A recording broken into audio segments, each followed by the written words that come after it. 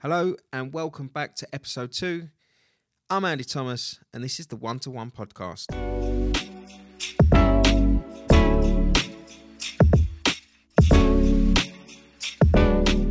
So, welcome Danny to the podcast. Hiya. Thanks for coming on, mate. Thanks for having me. Obviously, I met you originally through bringing my son Arthur to one of your goalkeeping trainings, one-to-ones, and now I think he does a bit of your group sessions. Yep. But really just want to get to the nuts of who you are, where you grew up, and how you got into football, and just the journey path to where you are today. Yeah, okay. So firstly, thank you for inviting me onto the podcast. Danny Sambridge from Grays. Started playing football, I think, as soon as I could stand up, really. I think there's photos of me as a kid. Literally, as soon as I started walking, I was able to start kicking a ball. Started over at Grays Athletic Ball Court when I think it was about 3 or 4. Coming home with loads of like sand, astro burns. If you remember the old Grays Athletic ground, there was the little astroturf down the stairs where the club was. Started off in there, and it just progressed. I started playing for LTD, ironically enough. Really? I started at LTD when I was probably about 6 or 7. Was out on field. We left and moved to Corringham Athletic when I think it was like 9 or 10. Realised that as much as I could play football, I wasn't particularly athletic. Went to a tournament where the goalkeeper had forgotten his gloves, and it was just put upon me, would you mind going in goal? Went in goal, enjoyed getting dirty. I've done quite well, made a couple of good saves. I kind of then got pushed into it a little bit. Yeah. It was like, right, well, you're probably not going to play as much out on pitch. Do you want to go in goal? And then I had a guy by the name of Gary Harold. I think played back in the day. Just talking the basics really on how to catch and kind of how to move your feet to a certain point. Was in quite a good team, to be fair. I think that the league at the time was the Thundermite. I don't know if that still exists, but it was like a local league which we'd won. Was at the top of that and went to district trials in year 6. Got scouted by Mill. I'd had this obsession from like a kid. I think at a young kid you're always kind of eager to get scouted. Yeah. So I'll never forget. It was over at Bonnygate School in Ockenden. I don't know if that's where they still do the trials, but I remember going to the district trials. It was in the first one. Getting to my mum's car, she gives me a little card, Scout Ray Boyle, and that really started it off. Went over to Millwall for the development side, so Yep. they had a development thing in Dagenham. Okay. There was 75 kids on this side of the water. There was me and a lad, Callum Webb, that got sent over. Callum actually ended up going on to play for Arsenal, QPR. He played for Ireland like at youth level. And I went to Millwall. To be honest, quite a raw, untrained goalkeeper, but just a natural instinct to it. Ended up getting signed when I was 11. So, and that really is what drove my career on from there, because Just pushed on. Just I spent 3.5 years there with a guy called Terry Jessup. I just absolutely loved training. I mean, loved Millwall, absolutely loved it. I loved, at the time, it was the kind of no one likes us, we don't care sort of thing. Yeah. And, but they were trying to do there was a lot of work going on with the community. And Well, that's it. They as a club, they do have a horrific sort of reputation. But I know through, especially now being more involved in football, like running Arthur's team, the amount they do at a youth level in London is actually really impressive. But obviously, that ain't going to sell a newspaper. It's easy to put whatever they do wrong on the back of a newspaper, not what they do right as a club, I suppose. Yeah, I mean, there is that. There is that. I suppose it's just one of those that it has that siege mentality. I certainly had that siege mentality when I was there, like us against them sort of thing. Because that could be a strong point, though, can't it? It was a strong point, because whenever you said I play for Millwall, people would turn their nose up a little bit. But you liked it. You was an academy player, which kind of made, as a kid, made you feel a little bit, and we'll kind of go on to this later, but it kind of made you feel a little bit more special because you were playing at a certain level. And the fact that it was Millwall, it had a bit of spice to it. Yeah. So I spent a few years there, and then unfortunately I was released under 14s, which is a lot different to how the children are dealt with now. So back when I was released, it was it was a phone call to my dad. My dad was at work. I kind of could see it as well. There was a little bit of politics that were going on. Like it was clear to see. It was quite clicky with the new lad that was coming in. Given that I'd had an informal review a couple of weeks prior from the goalie coach, Neil Gray, and was raving about how I was getting on. And then 3 or 4 weeks later, I'm gone. So you could see things didn't really tie up, but it was literally a conversation with my dad. They'd said essentially I would be playing down a year for the remaining of the season, and then they would monitor it. My dad knew what they were saying, so he said, "That's fine. Don't worry. We won't waste our time. We'll move on." My dad has then got to come home and tell his 13-year-old son that he's been released. Yeah, I suppose this is the real brutal part of football, and I think you've said a couple of things to me in the past, which we'll get onto later, but how do you accept that as a kid? Like, when your dad comes home and says, like, one, what a shit thing for a dad to have to do, but two, how do you take that as was you say 14? I was 13. So I was I'm under 14, so I was 13. It's numbing, if I'm honest. It's probably numbing. I've said this so many times.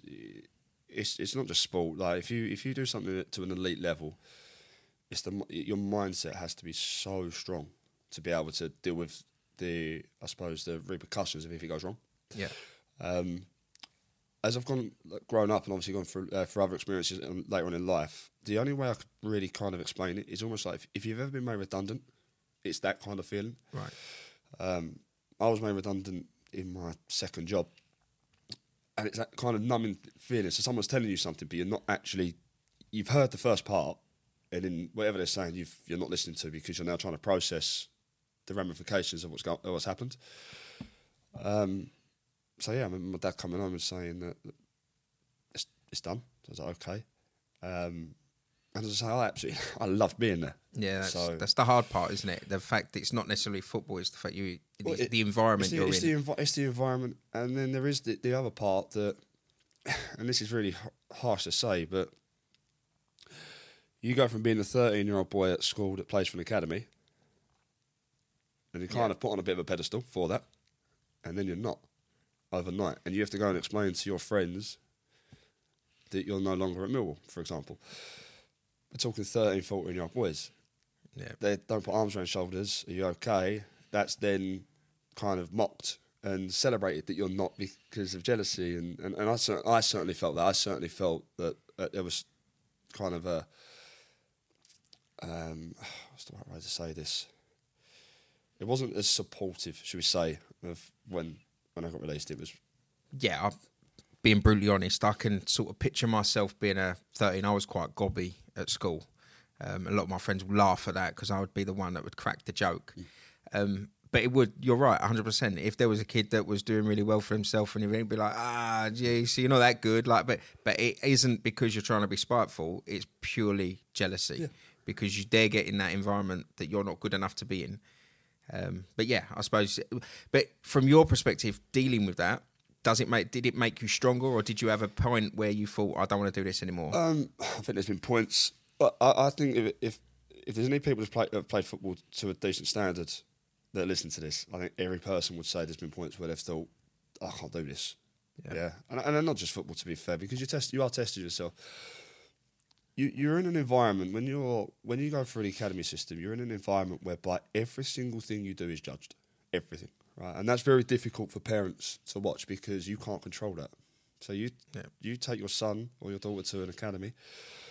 The second they go through the building, they're being looked at for everything they do. Yeah, how they interact with the children, how they carry themselves, how they stand within the group, how they prepare before they train, even down to the way they carry themselves. If you go in and you look a bag of mess, it will kind of show that kind of pride in your work, and that can filter through. Not different, and football's no different to any other industry in that regard. You just get exposed to it at 10 and 11 years old, right? Yeah. So it's difficult from that point. But what that does is because you are used to that level of pressure, or you adapt to that level of pressure, you do get a level of mental resilience, right? The other thing that happens with academies is that you've got boys constantly trying to take your shirt. Yeah. So for example, when I got signed, I took the place of another young lad. So as much as it's really joyous for us, there's another family that have got to deal with their son being told he's being released. Yeah. You know this is football, so it happens to everybody. You know it's going to happen to you. So you do build up that kind of mental reserve. There's also the level of dedication. In order to be at that level, you have to dedicate yourself more so than others would. And to be honest, obviously coaching the amount I do, the difference between the top and the grassroots and I suppose the academy system really isn't anything to do with ability. It's just a mindset. It really is. I was having this conversation earlier today. It is about mindset. Can you do this every single week? Can you Tuesday, Thursday, Saturday, Sunday? Can you perform 8 out of 10 every single week? With that builds a character. So then when you do get the knockback, I mean, I can remember, and I'm sure that if the kids that I coach end up listening to this, like I've 100% been where they've been, whereby school discos, birthday parties, school trips, skiing trips, for example, family holidays, missed out on all of that as a child, right? There was so much that you miss out on because I would say, Dad, I want to go to this. And my dad's response would go, that's fine. But Reese was the other goalie at Mill. We go, Reese isn't at that party. Reese will be at training. And that's all he'd say. Yeah. But he knew that would trigger me to be... and I'd come back in 10 minutes and I'd go, I won't go. Yeah, it's enough. And I think that's what I don't feel parents realise what they're doing in terms of, like, we've probably both come across that pushy dad. I'm not saying your dad was pushy, but I'm just saying a pushy dad that's like, yeah, my son's going to make it at all costs, push. They don't realise at a young age how much you're missing out on. Like you say, like and also the mental pressure that you're putting on a young head. Like I see it all the time, like that ain't good enough. You just see kids just walking off of something that for me, they should be walking off with smiles, laughters. The result is forgotten within 5 minutes. They don't care because they've now found something else to play with. But you don't. You see these kids literally analysing, like young as 7, coming off with the world on their shoulders and all the fun sucked out. So from your experience, what's the sort of fine line? What would you, if you went back, like honestly, would you go to those parties? Would you want to go skiing? Or would you now say, no, I made the right decision, it was the dedication? I made the right decision. I wouldn't be talking to you here. Yeah. I wouldn't be here. I wouldn't have had the career that I've had. And don't get me wrong, I've had, there's been some highs, there's been a lot of lows in it, but it's the people that I've met, the experiences, the places that you go. The fact that I've now coached 60-odd kids, that all come from that sacrifice 20-odd years ago. Yeah. The character that I've built, I'm pretty proud of who I am. That all comes off of that character that's built then.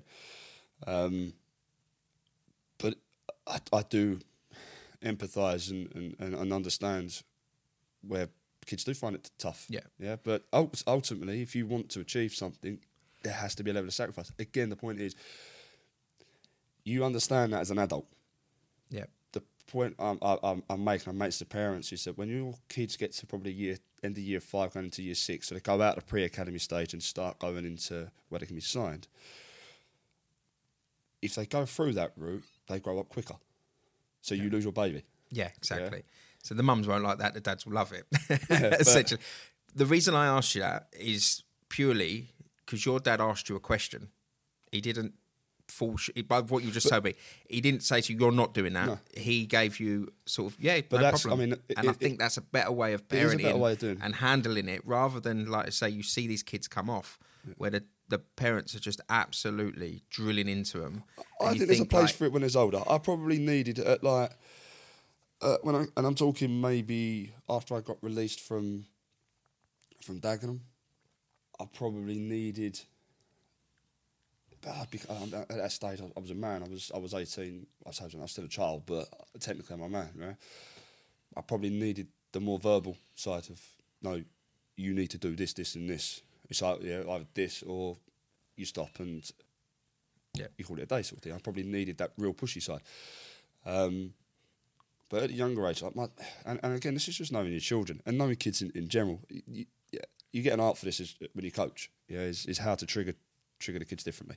Yeah. My dad knew that if he'd have told me what to do, I would have done it, but I would have probably resented him for telling me what to do. triggering me that way, it's still got the same outcome. But it gave me that level of discipline, and it's transpired the whole way through. I'm 31. I think I've been working in insurance since I was 20. I think I've been to 3 Christmas parties. Because the commitment to the sport. To go training. Yeah. Don't drink. And the amount of times my work colleagues say to me, like, you never drink. I don't drink.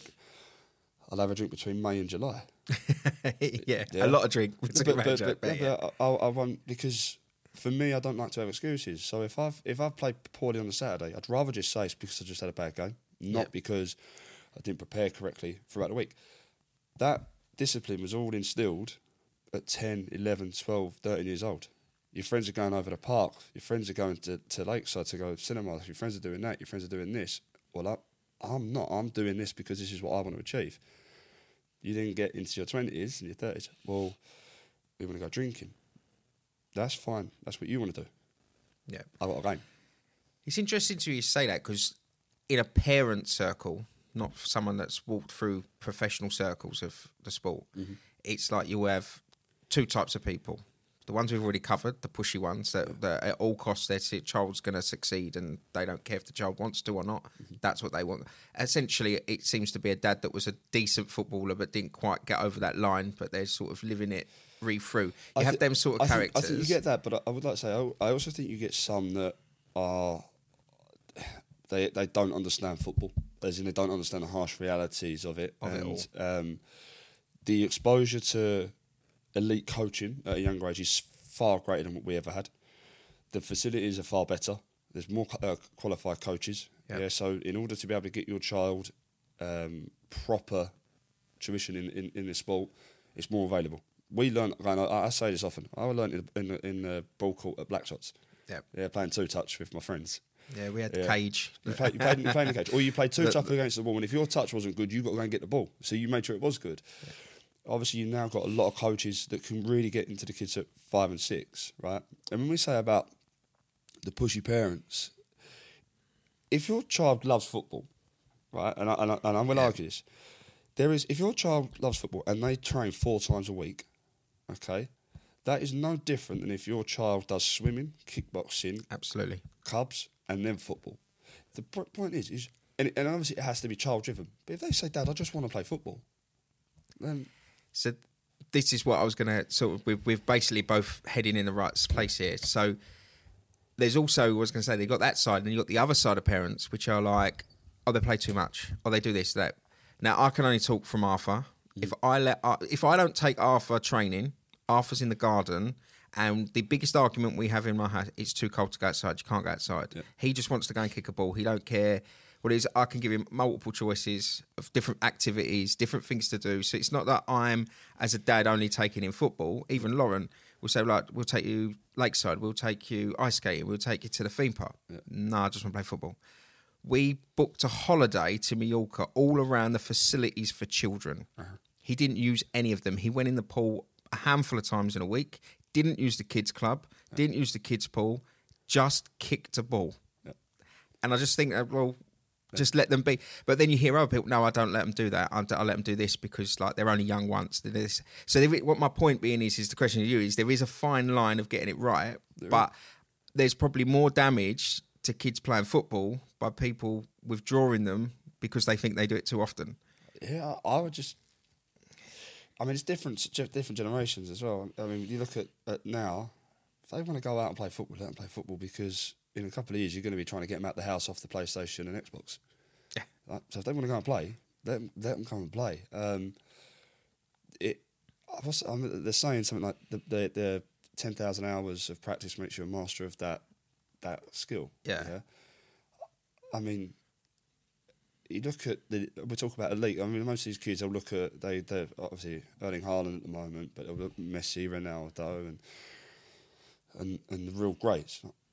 They have put in the groundwork from young, and I'm pretty certain they would have had a parent, or it's either, well, I mean, Messi's family up sticks and moved to Barcelona for this. So you can't tell me that they weren't fully on board, or they let their son go. You've got a lot of players that at elite level that kind of come from adversity, and it's all tick it out So they've got a work ethic to kind of pull themselves away from the struggles, right? Yeah. But they're doing this stuff every single day. And in goalkeeping specifically, like, I just like playing catch. I know that sounds great way to look at it. I know it sounds silly. Yeah. So I would drive my mum and dad mad because I'd be in my bedroom just throwing a tennis ball against the wall. Yeah. Yeah. And then I've had lads come in with us at Grays in the first team, and we fire the ball in quick, like most seniors do. The ball's probably travelling anywhere between 60 to 80 mile an hour. You're doing repetition after repetition, and you can get some of the young ones can get overwhelmed by the power, and then their stance might change or they'll stiffen up a little bit. You're just playing catch, just really quick. If you could take it that and it takes the pressure out of it, go back to being a little boy and having fun. But it goes back to that mental side where you said earlier the difference between the high-end grassroots to the mentality and being able to... And it is, like you said, you've just adapted your brain to think, I'm a child and I'm playing catch, rather than I'm under pressure. If I drop my difference between you and me, I'd be like, if I drop this next one, they all might laugh at me. Like, that's the mentality difference. I mean, I've been in situations like that, but you grow. So a couple of situations I've been. I trained when I was at Whittam as a. I would have been at Whittam. I was probably 19, 20. So I was at Dagenham and Redbridge as a YT. Obviously, got released by Millwall. I went on trial at West Ham straight after, and it was the complete a proper club. It was the complete wrong time. Wrong time. It was an absolute car crash. Couldn't catch. Just don't know why. Just could not catch the ball. Yeah, and it was. And I was probably too tense. And I remember I played a game at home against Fulham. Come on, because you obviously do it in quarters. I came on and got dragged back off. I knew then that's me done. I was 14. I was absolute torrid. Come out of there. Went to South End and Colchester, and it didn't pan out. Get to the end of year 11, and we wrote off 92 CVs. Sent them to every Football League club. I got 2 responses, and one was Dagenham and Redbridge. I played in a trial game for Dagenham, played half an hour, and got signed off the back of that. Did a 2-year scholar, and that again gave me the next lifeline. I've done really, really well in that. It was just, I suppose, timing, and ultimately I probably wasn't at the time ready for a club like Dagenham. Yeah, at that sort of level, you need to be ready. What sort of league would they have been at the time? So when I was at Dagenham, was in League 2 in my first year, got promoted into League 1, which was unbelievable. And then they got relegated in the second year back into League 2. They were very unlucky. Went down on the last day. Tony Roberts was the first team goalkeeper, but it was a weird setup there because Robbo was coaching at Arsenal, so Robbo was in there every day, other than on a Friday. So he'd come in and do shape work. So it was me, Chrissy Lewington, and a guy called Dave Hogan, with no goalie coach. Right. Because I don't. The budget didn't go that far. Yeah. So we worked ourselves. So I learned off of it's mad to think now. I learned off of it. I was 16 to 18. I was learning off of 25 and 26 year old who were still learning the game themselves and not playing. They're playing. Well, Hogs wasn't playing, and Chrissy was playing the reserve games. And we get to the end of it. Robbo then goes into Arsenal full time, and then he sent back James Shea, who's now at Luton. Shays has had an excellent career in the Football League. He sends back James Shea on loan. So you've got Chris and Shazy, two lads in their 20s. Shazy's played for Northern Ireland at the time. He played international football. And I'm an 18-year-old kid that's only ever played 18s football. So it was like, you need to go out into non-league and create your pathway there. So I'm very fortunate that a friend of mine played for a team called Whittam Town that were in the Essex Senior League under Gary Kimball. Gal brought me in purely because of the fact I could kick it 70 yards straight. Yeah. Obviously, if you know Dagenham and Redbridge under John Steele, it was very regimental. I absolutely loved it. I loved that, learning that style. It was about, these are the rules, these are the principles. Everybody knew those principles. The average football fan would say it's long ball, but there was a lot of method towards it, and they basically ground teams down. So I enjoyed learning that. A lot of the old school managers in non-league played that way because that's how it was played in the 90s. Yeah. old school football. It was, yeah. So Kimball, we had a big forward, Rob Whitnell. He said, I want you to hit wits. That's all I want you to do. So, and it was brilliant because at the time, I was probably just 11 and a half stone, like dripping wet. So I'd have got blown over in the wind, let alone like any physical challenge. So, but it gave me a real understanding of men's football and some of the harsh realities there. And one of the coaches had a link at West Ham, so I go into West Ham, do a little bit of training, and I'm going to name drop here, but there was one particular session. They go, we need some goalies over Chadwell Heath. Well, we was at Little Heath, which is where the 18s and 23s were. He goes, we need some over Chadwell Heath. So we go over there, and out comes Niaskalainen, right? So my favourite goalies as a kid were like, I idolised Cudicini, Niaskalainen, Shay Given, those sorts of goalkeepers I absolutely idolised.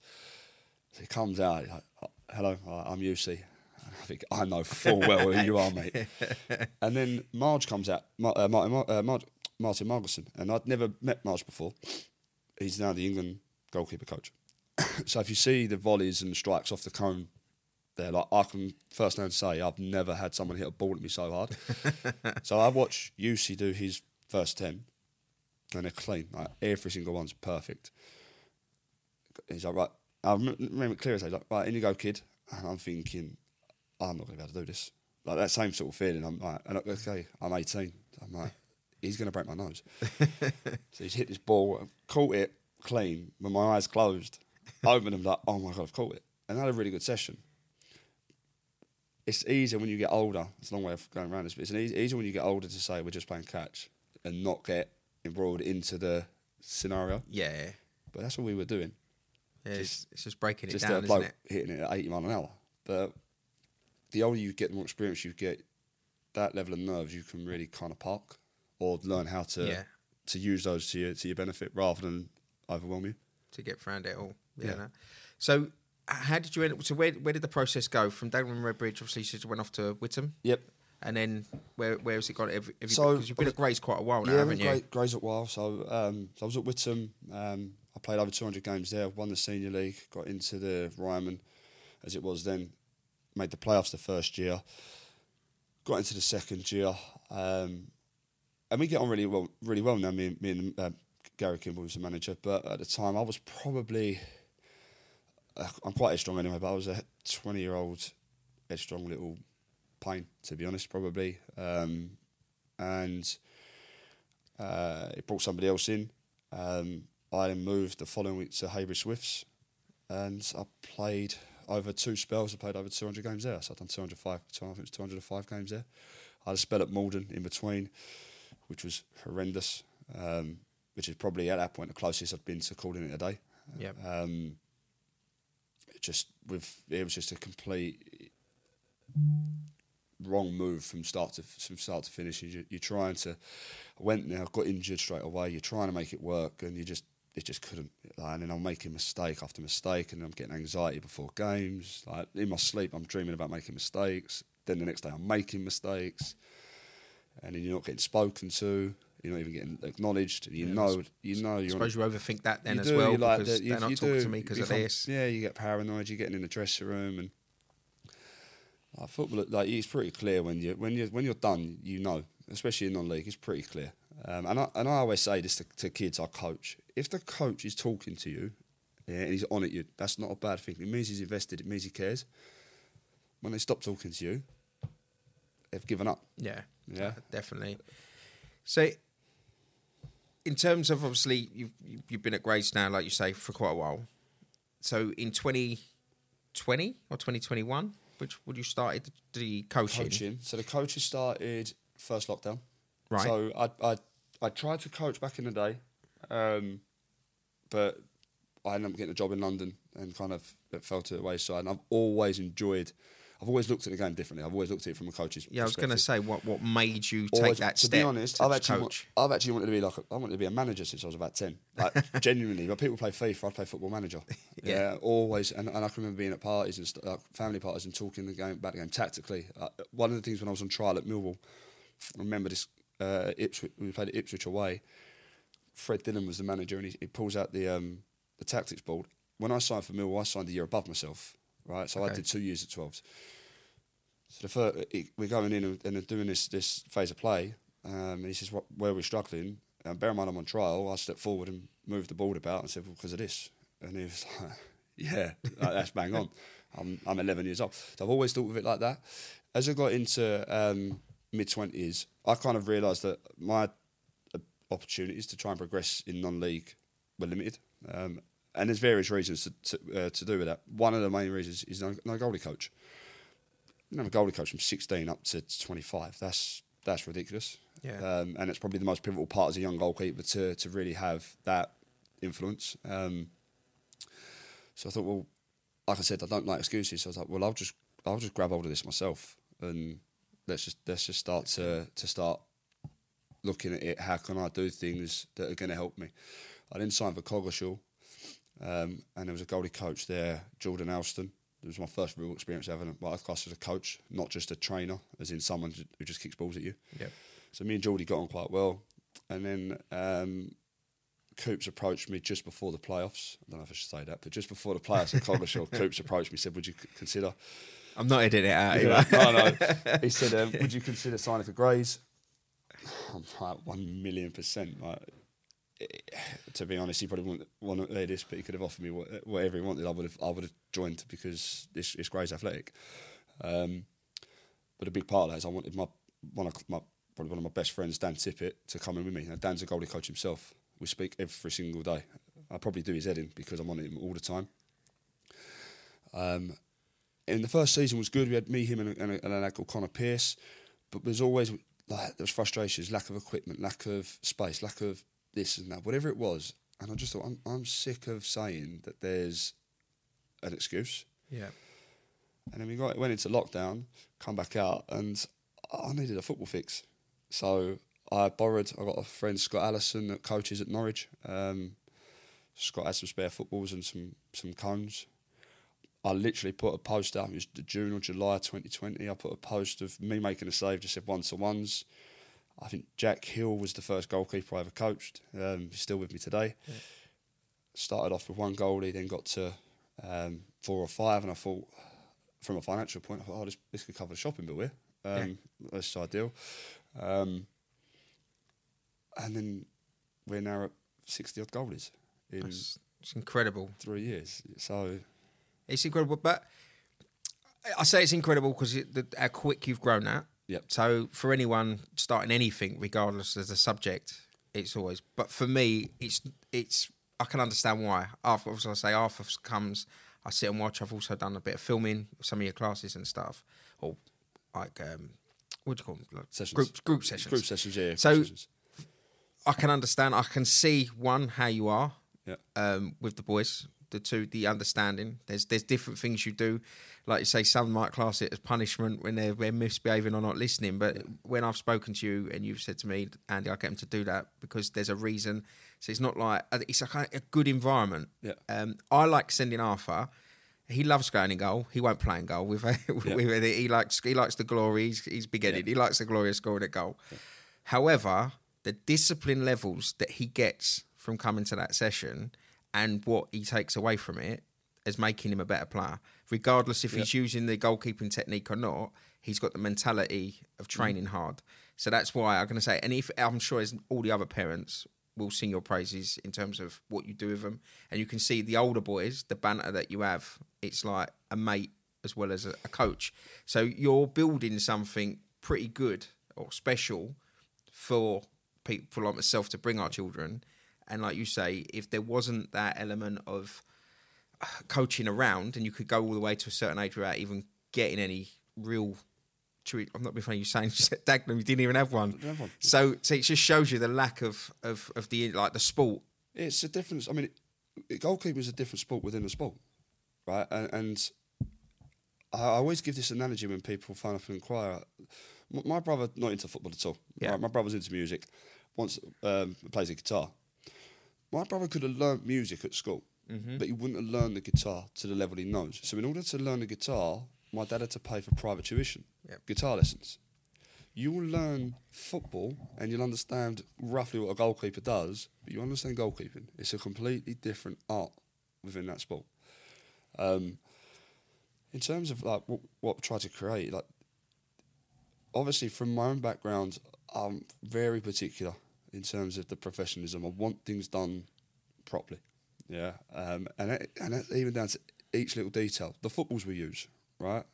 I won't use cheap footballs because I wouldn't want to train with cheap footballs. So if I wouldn't want to train with it, why would I expect a 6-year-old to train with the same thing? I want them to have the best, yeah. Yep. I want to put them in the best environments. I want to create the best. I want them to train on the best facilities where we can afford it. I want them to train with the best equipment and have all of this stuff. And almost like my own children, spoil them as much as I can. But that comes with a trade-off in that you now need to work to earn the right to have this stuff. Yeah. Yeah. If you want to use this, I need to trust you. So, for example, and I've used this before. And there's a few schools out there. We've got one of the ball launchers. That ball launcher can send it up to, I think it's up to 80 mile an hour. But for their age, you're looking at 50, 60, right? For some of the older boys. And I'm saying, like, it's a toy. It's a gimmick at the end of the day, right? Yeah. So that's not your session. You do 45 minutes of your session and you go, right, boys, do you want to have a little go on the toy? If you're not clean through that session with your hands, how do I trust you're now going to be clean with me using this machine? Yeah.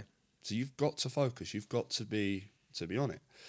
And one of the things we do, so we have the groups, and the groups are kind of set to a certain point, and that's obviously of age and whatnot. But if I've got a lad that comes in or a girl that comes in, and they're 9s to 11s, they might be in 5-6 weeks. I might throw them into the group above, and it'll scare the life out of them, right? And they all do the same thing. They go silent, right, because they're nervous.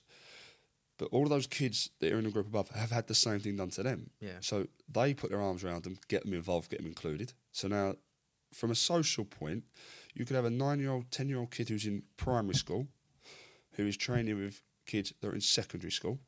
Some of those kids go to a secondary school where your child will go to. So when your child goes to that big school, they already know people above them that can kind of look after them when they're in that school. It's less daunting because they're friends from a Goldie school. But they see how those kids work. So they take it, the next week they go back to their normal group, they take that work ethic and apply it to their group. Yeah. So what happens is the professionalism, it starts in the top group. And ironically enough, one of those boys in the top, in like the later groups, say top, that's probably not the right term, but the 8 o'clock group, and that's probably because of age, one of the boys there trains with me at Grays Athletic. Last season, I had 2 of the boys there. They're now too old to train with us, but they train with Grays Athletic. So they see how I train. They then take that to my sessions when I'm coaching, and then it filters the whole way down to the babies that are 6 years old at 5 o'clock. Yeah. And it, again, you can see that, like, what I like is the fact that you're thinking of them children. You're not thinking of it like, as much as you said, like, oh yeah, I started it and it might pay for the shopping or whatever. That's for me, I see that's gone. It's now, how can I make these the best of the ability? And I see the investments you're putting. So from seeing the logo changing and I love the fact that they all rock up and they're all in their tracksuits and they all look smart and it's a brand, it's big and it's an investment. But forgetting all that, it's the fact that your first foremost is those children like that. You're not just thinking about, oh, while they're under my control, but for an hour in a session, there's how they're going to be at school. There's a big difference. A lot of care. There's a big difference between a Goldie trainer and a Goldie coach. Yeah. And to be honest, like I said at the start, it was like, because I never knew this was going to take off. Right? I knew I could coach, but there's some good Goldie schools out there that you're competing against, technically. Yeah. But you didn't really know. So that's when I said about.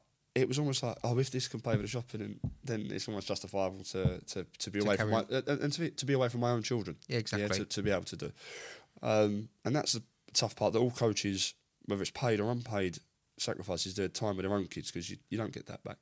Yeah. But because you've got children, I think it makes I do think it makes you a more relatable coach because, especially at the younger ages, I can remember when I very first started this, and I'm kind of.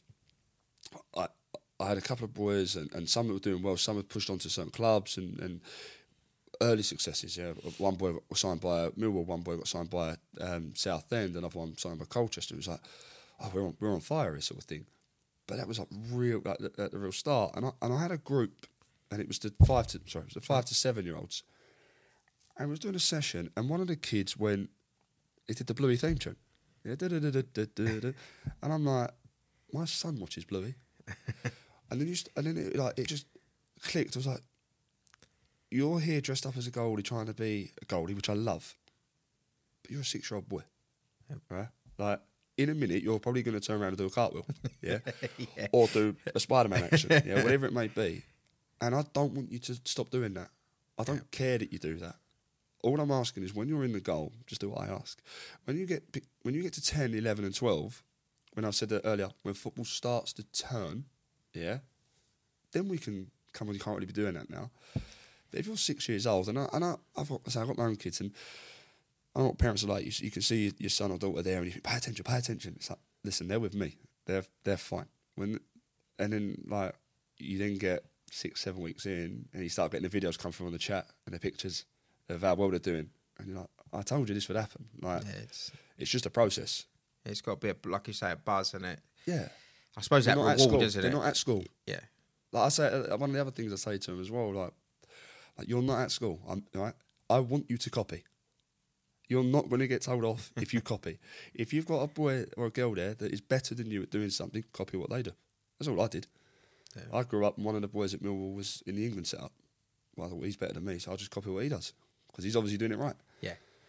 And and like I say, that comes through. Just standing on the sides watching, just from, I love it. Like, be honest, and I was absolutely blown away by some of the talent that you're coaching. Like, I was.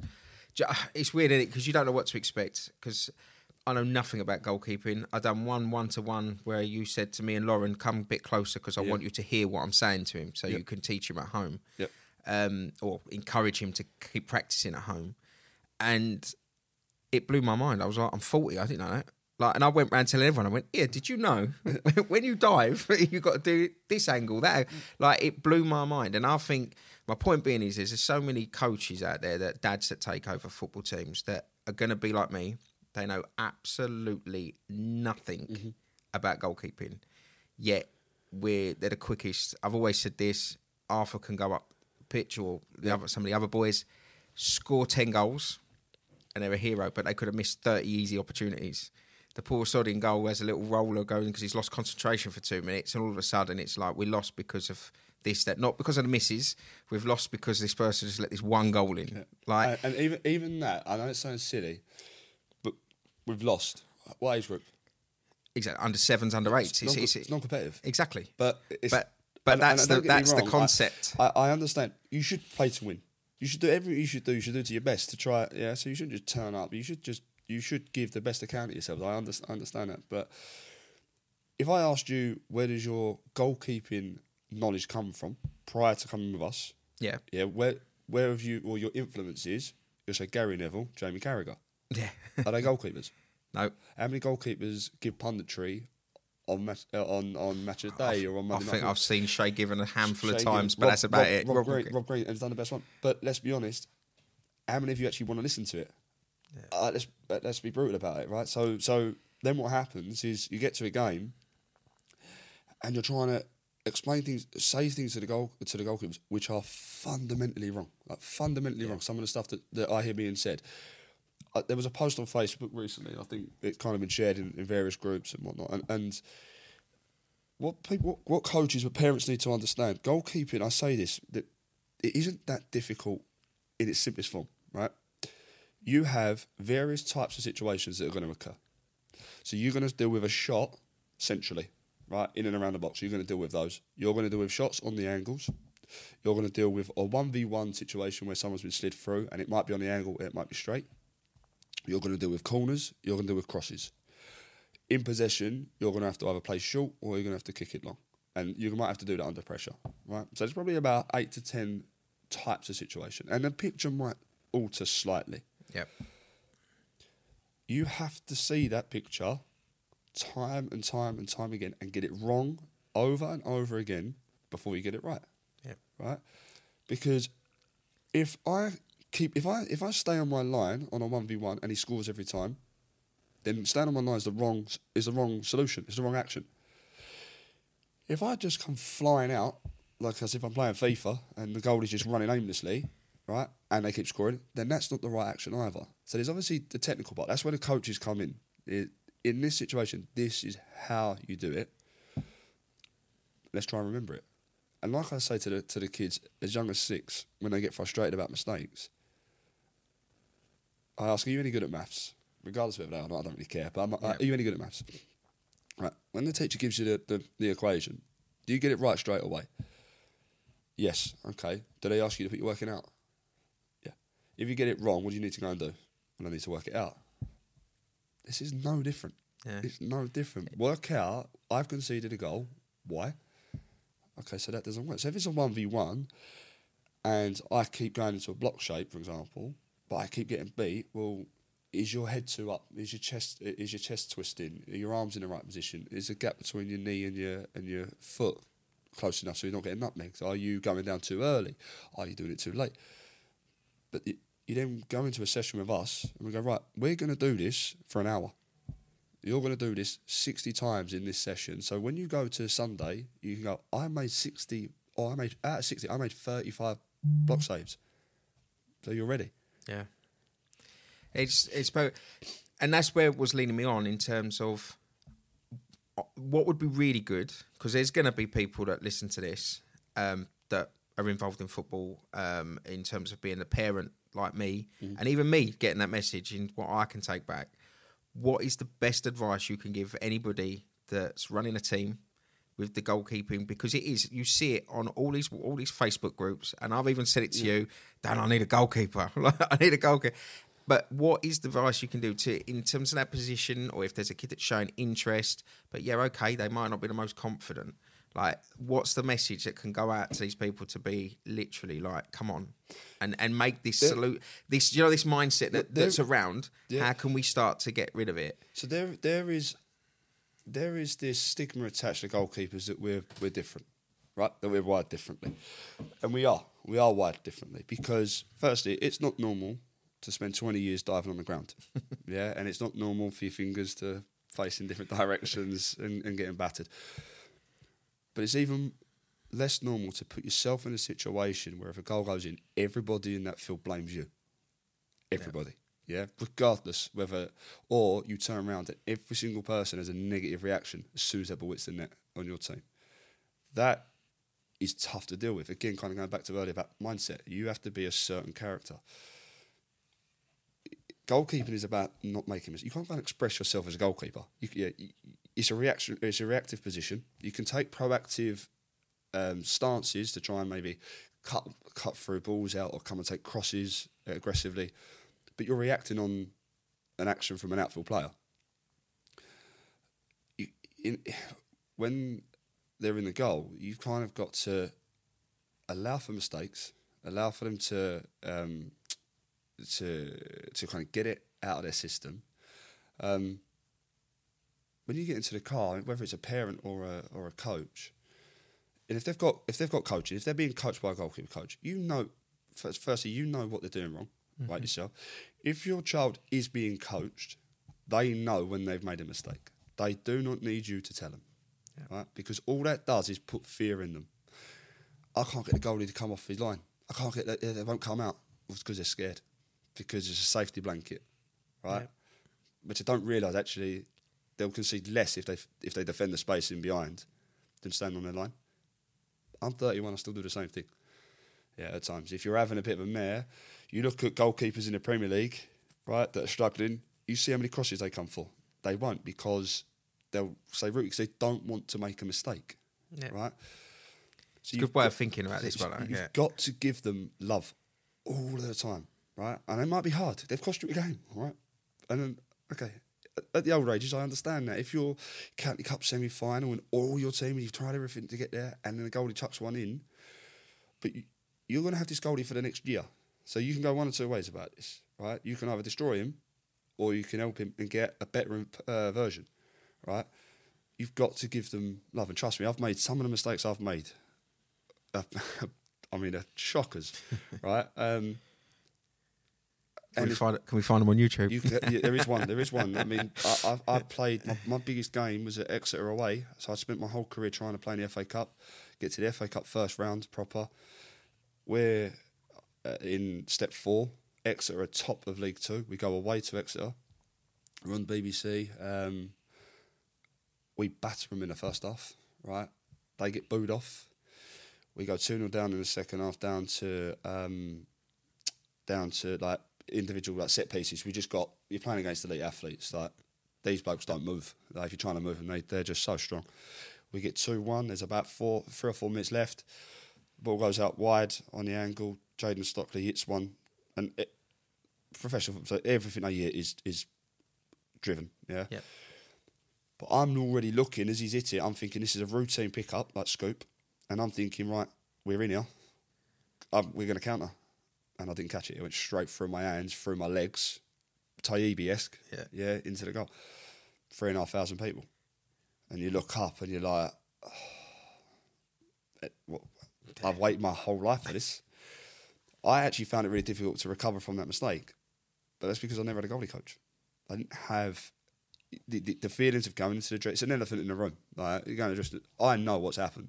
The boys then feel awkward to say anything to me. The manager's kind of like, don't worry too much. But I can tell he knows I've killed him. But then what happens is the following week, so please don't make a mistake, please don't make a mistake. And then you put yourself in positions that you're not making mistakes, but then you're not being proactive in the game. If you've got a right support around you that can go, don't worry about that, keep playing, keep doing this, it'll be fine, you can recover quicker. And that doesn't matter whether you're in your mid-20s or if you're 7 or 8 years old. Yeah. So, well, I've never seen it. I might look it up just to have a look. Not to say to Mickey, but only because of the purpose of the story. But what that tells me is I would personally encourage anybody that I know that if their child is decided that they're going to be the goalkeeper of their team or whatever, then it is paramount that they can have an environment like yours, where they can come after their game on a Sunday on one of the sessions where they've got that security to be like, what happened in your game? Because I know there's a lot of parents will talk, and so you're already aware before one of your sessions starts of how that child's game's gone on for weekend. I need to know as coaches, and this isn't just for the guys that come to effective goalkeeping. There's other schools out there, and I'm sure they'll say the same. Let the coaches know. Let them know what has happened. And this is the difference between a goalkeeper coach and a goalkeeper trainer. A trainer will turn up, they'll hit volleys at you, they'll get you to go through cones, you'll do your mid dives, your low dives, you'll make saves on the angle, they'll do the multi-shot drills. As I say, there's not that many actions. It's just you can't reinvent the wheel over and over again. It's the same sort of stuff. It's coaching is how you deliver it. So you'll get goalie trainers that will do that for an hour, and then you won't speak to them again. Coaches are different because there's a bond, there's a relationship between you, the parent, and the child. You're there to support. Yeah. So if your son has or daughter has played well at the weekend, tell me, because I'm going to hype him up when I see him. When I see him at the ones on Monday just gone, those kids who got player of the match, I was all over them. Right. Yeah. The ones who have had a bit of a stinker as they come in, depending on, again, this is how you need to learn the children. Some you might banter. Yeah. So Jack, I'll say his name, Jack Abbott, who's probably I would say my biggest success in coaching. He played Sunday and had a beast, had a torrid, right? So he turns up and I go, play well Sunday. And he's looking at me and I went, had a stinker, didn't you? And he's like, yep. I was like, what did your dad say? And we're laughing about it. Yeah. I was like, no, but on a serious one. And we went through what you should have done. And that session was designed. The others got benefit from it because they still need to do it. But that session was designed to get that out of Jack's system. Yeah. Right? So, and that's that's what my point is. That's the most important to that environment. It is like, right, we're going to do this and we're now going to do it for an hour because that wasn't good enough for what you've set. But there could be some kids that don't respond like that. So you put your arm around and you go, right, struggled at the weekend. Yeah, tell me about it. How did you feel? Because you want them to be able to articulate yourselves. And you go, okay, well, I'm going to do this for you tonight. Really pay attention, listen to me, and this is how it's going to work. It's the same. You get the same outcome. It's just different approaches, but you get that from the environment and everything else. Yeah, and that to me warrants that whatever the fee is for the sessions and stuff like that. That tells me you're getting more than just someone telling you a technique on how to save it. Like for me, I look at it if that was Arthur, the goalkeeper, and he didn't play out on pitch, say for example, from my son's perspective, he comes off, I might be like, oh, you could have caught that one, or you could have done that one. Like, I'm not really, and that's me being honest, because that's my fault, because I don't understand. I'm doing more damage than good, and I know that, but that's going to be the first thing off my tongue, right? So we then go home. What would be reassuring to me as a parent that my son is going into an environment with a load of other children that all understand the feeling he's felt, the mistake he's made, and there's going to be a group there to help correct it. And that's what I think people need to, like I'm just saying from other parents, they need to see that the fee that they're sort of, let's say something, because I know things add up with different classes. People are like, oh, it's another fee for a week. But my point being is it's not just one thing. It's literally an environment, a mentality thing. It's everything, isn't it? The chances. The 2 points I want to quickly make. The chances of making it as a pro are 0.001%. Yeah. Yes, I want them to. Essentially my job is to help get your child to fall in love with the thing that I love doing. Yeah. So it's the best job in the world. It's unbelievable, right? Because I'm a big kid, so I'll give you that energy and get these kids to love it the way I do. But there are life skills that they learn from it, yeah? And you're saying about the points whereby, yes, so what will happen on a Sunday and your child's going into that environment, but you don't even realise, but you are as a parent. You as a parent, and you won't understand this necessarily because obviously Arthur's playing out on pitch. You ask the mums and dads where their kids are just goalkeepers, and you'll see that they probably sit separate to the outfield parents, or slightly off, right? But when they come together, you ask them how they feel before. You ask the mums how they feel before games. And you ask the mums when they get older. Any time that ball's down the half, they can't watch. Yeah. So yes, the kids understand how each other feel, but the parents, it's an environment for the parents as well. Yeah. They understand. Well, the manager said this. What does that mean? Oh, we had that. We had this. Yeah. And they are, from the sessions that Arthur comes to, I know that the parents, they're a great bunch on the side, so I totally get where you're coming from. It's a dedicated conversation to playing in goal, where it's like, oh, yeah, my son plays on the wing. So I totally get where you're coming from. Absolutely. The feelings and that, it's shared. Something that they can do as parents, as I said, I was saying it earlier, that the kids understand full well, regardless of whether they're 6 or 7 years old. I mean, the youngest we've got is 5. The 5-year-old we've got is extremely special. What he can do at his age is crazy. But even at that age, they know when they've made a mistake. So when you get in the car, did you have fun? This is it. Did you have fun? What did you do well? Do you want to go for something to eat? That's all you need to ask. You don't need to ask them what they've done wrong. You don't need to tell them what they've done wrong. You need to note it, and you need to text your goalie coach and say, struggled with X, Y, Z. Okay. And then we'll work on that. Yeah. The kids then come into training, subconsciously, they don't realise, because they're young, that we're putting stuff on for them to improve in a weak area, but they don't realise that's a weakness. So if it happens in a game, so if you don't like taking crosses, and I'll man's up here because I had a bit of a stigma attached to mine. I didn't like, in my early career, I did not like dealing with corners and crosses. I'd never been coached how to do it. Ever. So I would get the timing wrong. I would I would punch, I should catch. Stuff I should catch, I would punch. And I would drop balls. And then it became a bit like, just load it on the goalie because you can't deal with it. And then we just spent, faced it head on, like, just deal with this. So just session after session after session, deal with crosses. Right? And that's hard because you're putting yourself in a position as an adult that really don't feel comfortable. When they're young, they don't realise it. So if I told them in the car, every time they shoot on the angle, like, you've got to do this, you're in that, then when that ball happens again, they're going to overthink it. Yeah. Don't explain it. Let us coach. Exactly. And that's, I think that's great advice, to be honest, mate. And that's coming from someone, like, I've got to be honest, I've changed over the last 5 weeks. One reason, because I've been watching Yeah. I've been in an unfortunate position, like you say. I've got a little bit more closer than the other parents where I'm coming doing a bit of filming for you and stuff like that. Yeah. So I've been managed to that, and then I'm obviously re-watching that, so I can see how things are adapting. So I've taken that to our training sessions with our team. Now we had little Ernie, who's just started with yourself. When he got on training on the other Saturday, he went in goal. The ball hit him square in the stomach from, I think it might have even been Arthur. Yeah. Went down, cries, tears. It winded him. Yeah. It hurt. He didn't like it. For the rest of that session, he kept trying to turn his back on the ball. Yeah. Just explain to him, look, don't get it. If you don't look, you're going to get it in the face, and try to make a thing of it. What I was proud of, that we had a mental game the next day, and it was just one of them where everything was top bins from everybody. Yeah. So I think the final score was at 13-10. Yeah. But I've got to be honest and say, I don't feel like any of that was like, some people might go, oh, you need a different goalkeeper. It's 10. None of that was on him. Like, if anything, there was 4 or 5 saves there that he made that were unbelievable. And you think, wow. But what I was so chuffed with, and what I even pointed out to his parent or his mum and his granddad, was he didn't turn his back once. No. He got over it. He was brave. He looked, he listened, and he done his...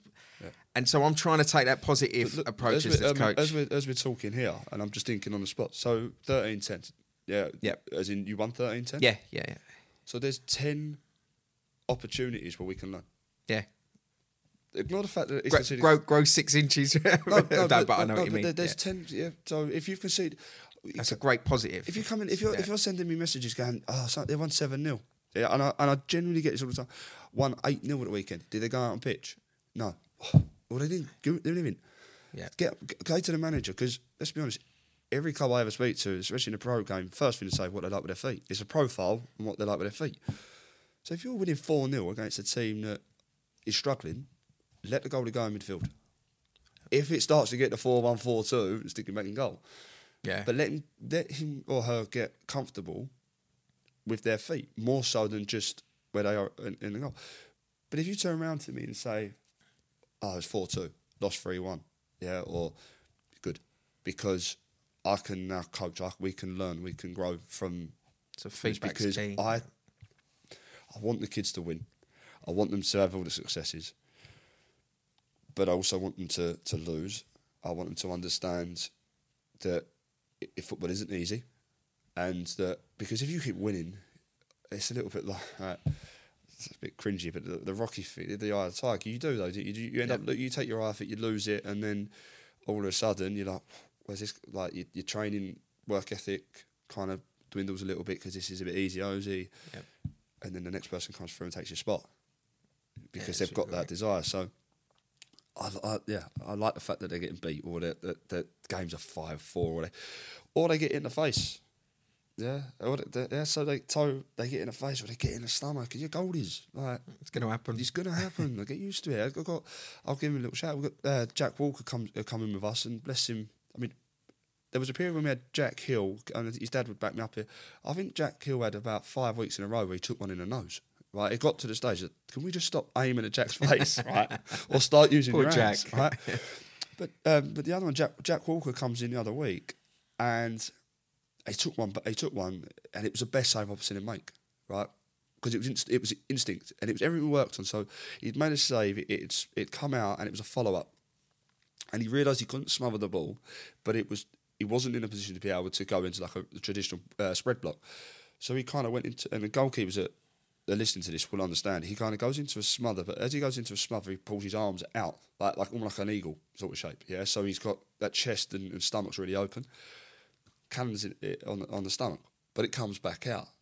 You know how I coach, up. So he gets back up, next save, right? Now I can see he wants to go. Like, he's ready to go. This is how you trigger the kids. Going close to him, I don't breathe, and just talk to him. And you can use your voice quite cleverly when you're coaching. Yeah. So if I start talking calmly, right, Jack, look at me, you're okay, it's fine. What I want you to do is just breathe for this next one. We're now going to do this set. He's now forgot that he wants to cry.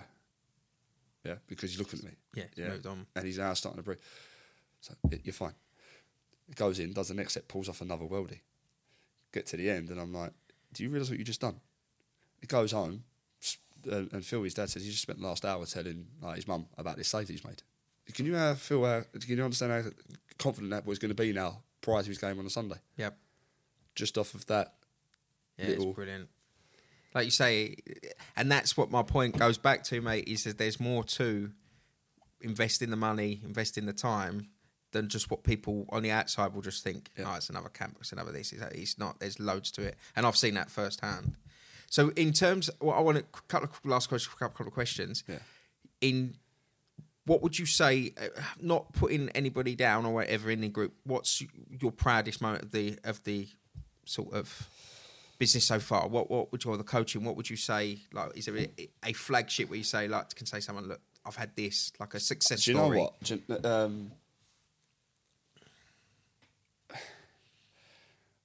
This isn't me sidestepping. This genuinely isn't me sidestepping the answer, because I would say most people would talk about the boys that have been picked up by pro clubs. Yeah. Yep. I've got a lad that I coach that doesn't play, right? And I'll use this one as an example. This isn't necessarily the proudest moment, but I'll give you just for context. And it was more of a social thing, yeah. So as in, so the parent, and basically doesn't play football, not massively into it, but friends are into it, and it's more like, look, try and get into football for the social side, right? So I take him away. Couldn't train in front of mum. One of them ones, trains with me. Starts off, and I'm like, he's got a little bit about him, yeah. Okay, doesn't understand football, right? Wouldn't know what a position was on it. Yeah, wouldn't know what colour teams. This was then. Wouldn't know what colour, what teams played in and whatever. So we then go a couple of weeks, and I go to the mum. I'm like, right, I'm going to put him in a group session. And she's like, I don't know if he's ready. He's fine. You and me, he'd be fine.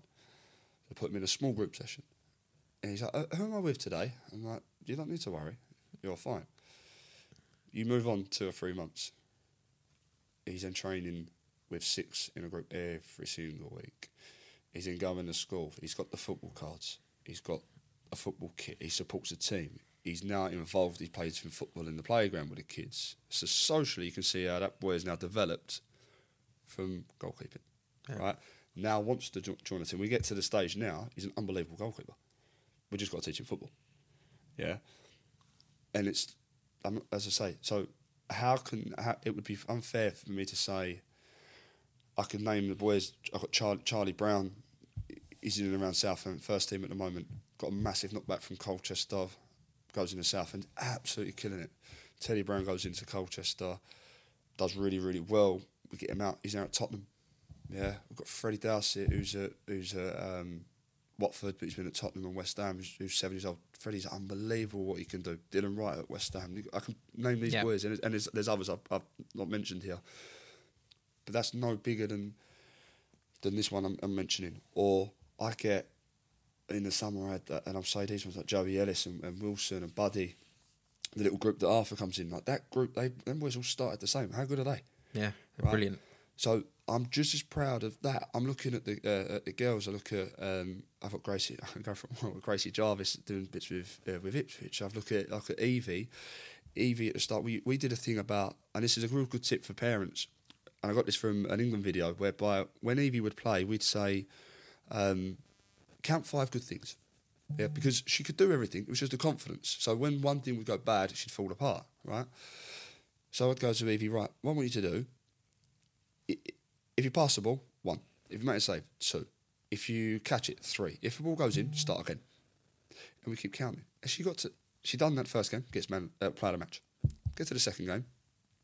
She's like, Danny, do you know what my positives are? And I'm like, yeah, I know. And I was like, do you? She went, I've done 23 positives, 4 negative. I'm like, you had a good game then, didn't you? Ends up getting player of the season. But yeah, gets an award, yeah, like managed player. Now, when you say I was so proud, how can I say that over that? Yeah. Or Harry Spencerley, the way that he's grown, or Frank, like there's Jack. I say Jack Abbott when he first came in, when we made it. Jack was the. I mean, when he died, I said this to Jamie. His dad was like, I'm thinking, what do I do here? Like, I've never coached anything like this. Jack's unbelievable what he can do now. So when you look at all of them, I know it's a long-winded answer to sidestep it. No, not at all. There really isn't a proudest moment. It is always nice, I must admit, when you get pro clubs reaching out asking for us to send keepers to them, that makes me personally feel proud, because it's like, right, all of the work that you guys have done, not me, because as I'm putting the sessions on, and yes, I deliver it, and yes, I create that environment. But without the kids working like they do and improving, you haven't really got anything. Yeah. And we don't get those emails or text messages or messages coming through saying, "Can you send us X, Y, and Z?" That all comes because of everybody that's part of this group. Part of it. And that's when you realise you created that from one goalie over a field with somebody else's footballs and cones. That's the bit you're like, I'm proud of this. I say, believe us or not believe us, we both know that this podcast is very much off the cuff. There's no, like you say, we haven't really discussed what we're going to talk about. We're just taking it as it comes. And that, for me, is a perfect answer. Now, I didn't know what he was going to say. I knew from conversations we've had that you've had picked up by Spurs and picked up cultures. I knew that. But it resonates because Arthur's story was very similar to the young lad that didn't know nothing about football. Yeah.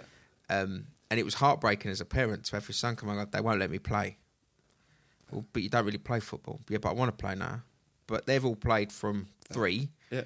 And now, I know they're only little, it's mad, but they can all kick a ball. They can all dribble with the ball. And obviously, anybody that's got a child knows that the first time they give them a ball, it doesn't just happen.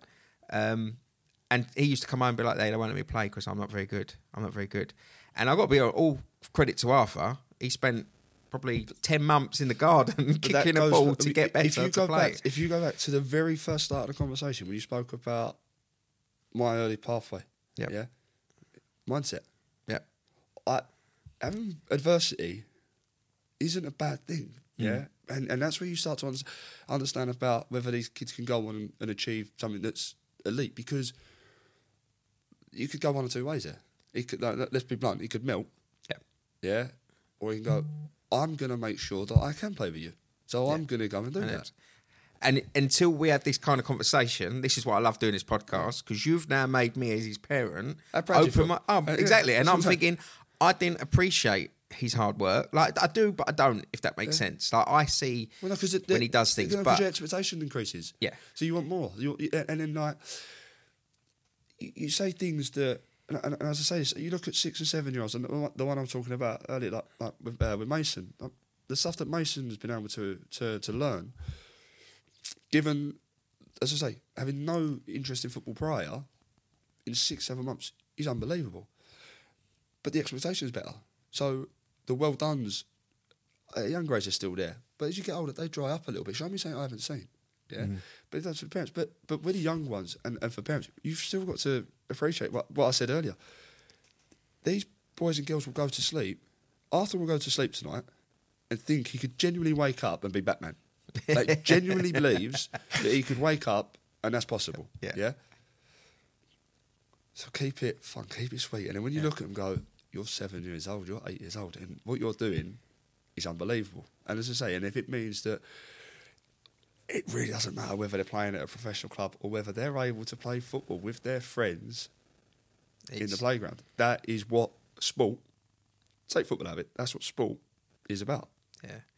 And it is nice. Like, you said something to me when I first met you, actually, and you said every child should believe they're going to be a professional footballer because, and what you spoke about earlier, they'll get to an age when they realise they're only now playing for a contract. And that always stuck with me, and I've repeated that to many people. Look, and because you do, you should be doing this, you should be doing that. I'm like, no. I love playing for Millwall, but you got to understand. Every week you're playing for a contract. You're not playing for fun. You are, and it is fun, but you grow up really quick. And I've got one at the moment on trial at somewhere, and the dad says to me, he phoned me last week, when you've stitched me up here, I said, how have I stitched you up? He says, you didn't tell me it was like this. I went, I did tell you it was like this. You underplayed what I said. I was like, this is hard. Yeah. It is hard. And it will give you some of the best moments in your life, but it will give you some of the most testing. So before you get to that stage, enjoy it. Have so much fun. Yeah, I must admit, since having chats with yourself, Scott Jones as well, having chats with him, he's been a great help. And it's got to a point where I'm just letting him enjoy himself as a parent. Like, I'm just from my perspective, maybe say that's got no experience. Arthur's already a better footballer than I ever was, could get close to.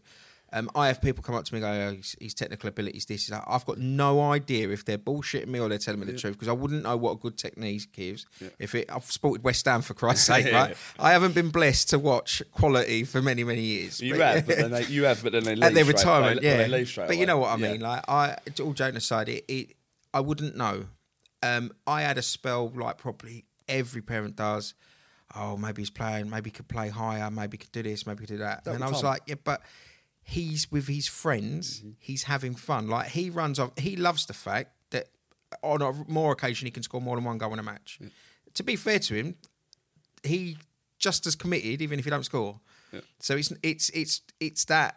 Why take that away and put him in an environment where he might not get that fun at this age? Like I say, he's 7.5, coming up 8. For Christ's sake, it's mental that you, as parents, we do. But I would be lying if I'd look in the eye and say I'd be lying if I didn't say it's football. You get caught up in it, and as I said, there's so much out there, and it's almost like to keep up with the Joneses. Well, they're doing this, so we got to do this, and they're doing that, so we've got to do that. And I mean, from a goalkeeper's standpoint, I do understand it with some of the parents. If your child is coming with me, they're serious about this. They are serious. They want to progress. Doesn't mean that they want to win every week. Doesn't mean that their team have to be top of the league. But when they get to training, when they're out with their teams, they don't just want to do five-a-sides. Yeah, they do want you ask, and there is that fine line, because you, as parents, you are volunteers, and that's the main thing. Without dads like yourself doing it, they ain't got a team, right? So people do need to appreciate that. Coaches give up a lot of time with their own families, their own children, to try and benefit other people's children. Yeah. But if you are going to take that position up as a volunteer, but to coach, realise you are coaching.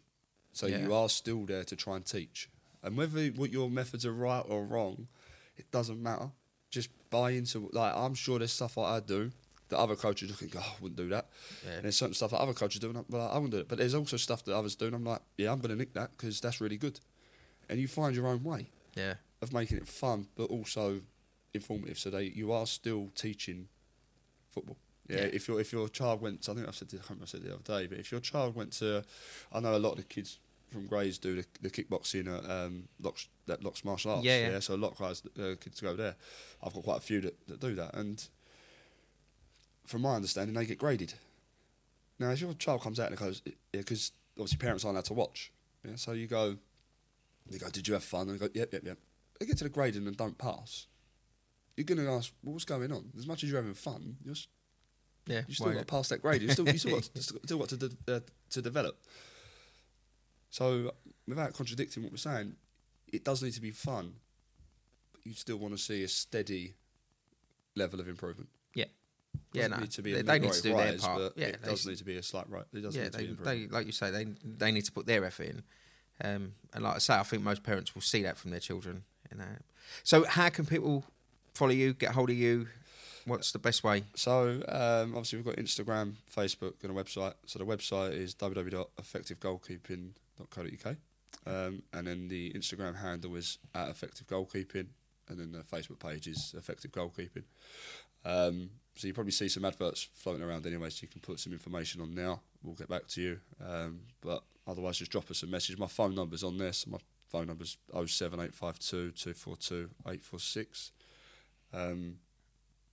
Just anyway, really, just give us a call. Give us a call or drop us a message. We'll have the conversation. I mean, typically, I'm obviously going to say what we said here, really, and explain the process. And obviously, you can have a look at YouTube on our page there, Effective Goalkeeping.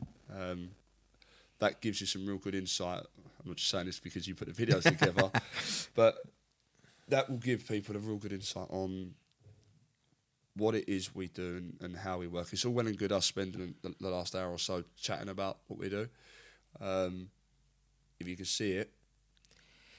It's really strange, just touching on the videos, they work so well. Like when you first said to me, Andy, come along, I want it raw, I don't want silky tripods, I just want to feel people feel in the action. I watch them back now and I think it's great. I think it's because it does feel like you're in the training session and it's going well. You don't want it to be too manufactured, or you're trying to watch it and you like can't really see what's happening. I want you to be there. I want you to be able to see when I'm talking to the kids. I want you to see their faces. I want you to see how they react to what I say. I want you to kind of see my reaction to what they do. Whether it's good or bad, I want you to be able to see the way they interact with each other. There's some beautiful moments in those clips where I didn't even notice because I'm setting bits up and the kids are interacting, and you're like, the boys are in this clip. I'm like, you live nowhere near each other. You're not going to in the same catchment, so you won't go to school together, but you get on really well. When you get to 18, 19 and you go out, you could end up going out. Do you know what I mean? You could end up like it's little bit like, and you think that's come from us. Yeah, just building that forward. Building that community and that environment. Yeah, no, perfect. No, mate, generally, thank you for coming on, doing this. Like I say, I think it goes hand in hand with where I want to take this podcast, because I want to cover all different areas, and I think this is a good topic. I think what you've got going is brilliant. Appreciation from me as a dad, anyway, because I see the difference changing Arthur. So thank you for that, and keep him under wraps. Like I say, it's nice to see him have discipline, because when I tell him to do something on a Saturday in training, I just get jogged on. So I think that's most dads. he knows how to play me and get around me and whatever else. So it is nice for me to see my son work hard and he gives a shit what you think. Yeah. Like, he cares. So if I say, even to the point where I do have leverage, where I'll be like, well, I'll just tell Dan, no. Yeah. And I think that's great. So I appreciate everything it's doing. I can't recommend you enough. I do recommend you.